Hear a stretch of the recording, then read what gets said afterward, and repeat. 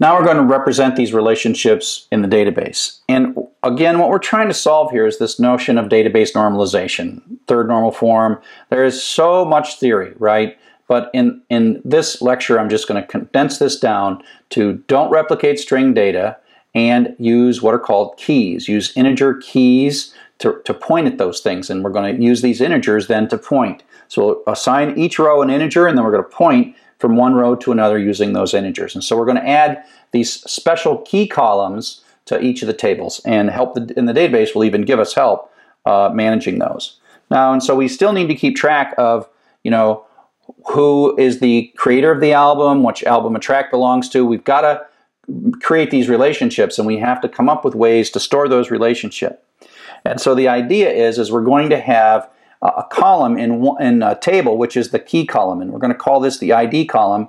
And so this is a row. It might have many bits of data here, but in this case it's just the name of an artist. So this album is going to belong to an artist. And we're going to assign a number inside the database, and so that Led Zeppelin is 1 and AC/DC is 2. And so we have this key. This is called a primary key.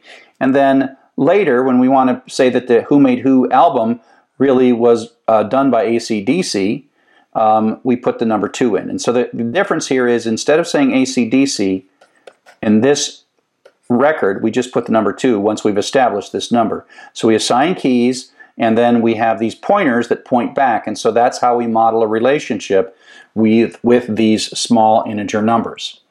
And so there are 3 basic kind of keys that we use. One is the primary key, and that is that little ID column that is just a number. But once we give Led Zeppelin the number 1, Led Zeppelin is has got the key 1 for the rest of that database.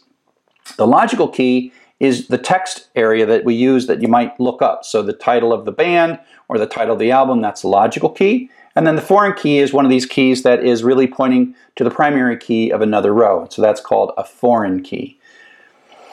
And you might think that you want to use something like an email address as the primary key for a user table or something like that. The logical key should always be separate, and there should always be a primary key, that integer number. Because things like logical keys do change. People do get new email addresses, and if you've got that email address as a foreign key pointing all over the place, it doesn't work out so well. And so that's why you use these small integer numbers that have no meaning outside. So sometimes if you're on a system and you see a URL and you see some number like 422,016, you're like, oh, that turns out to probably be my primary key in their database.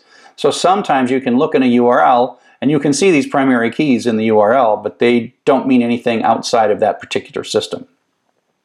So like I said, a foreign key is a key that is really pointing at a row in a different table. And so we have the album has a primary key for it, but the artist underscore ID points to a row in the artist table, as we will soon see.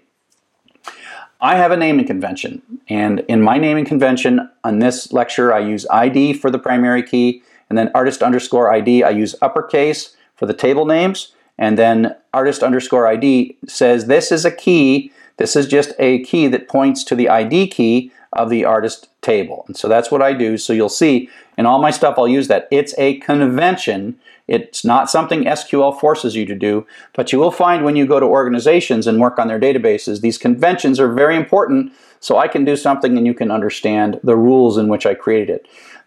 Some of these, you'll find this used by some people, you'll find completely different conventions, and that'll be okay. Whatever convention your organization uses, learn that convention. So now we're going to talk about how we put these keys in, and then how we actually make the connections from one row to another row.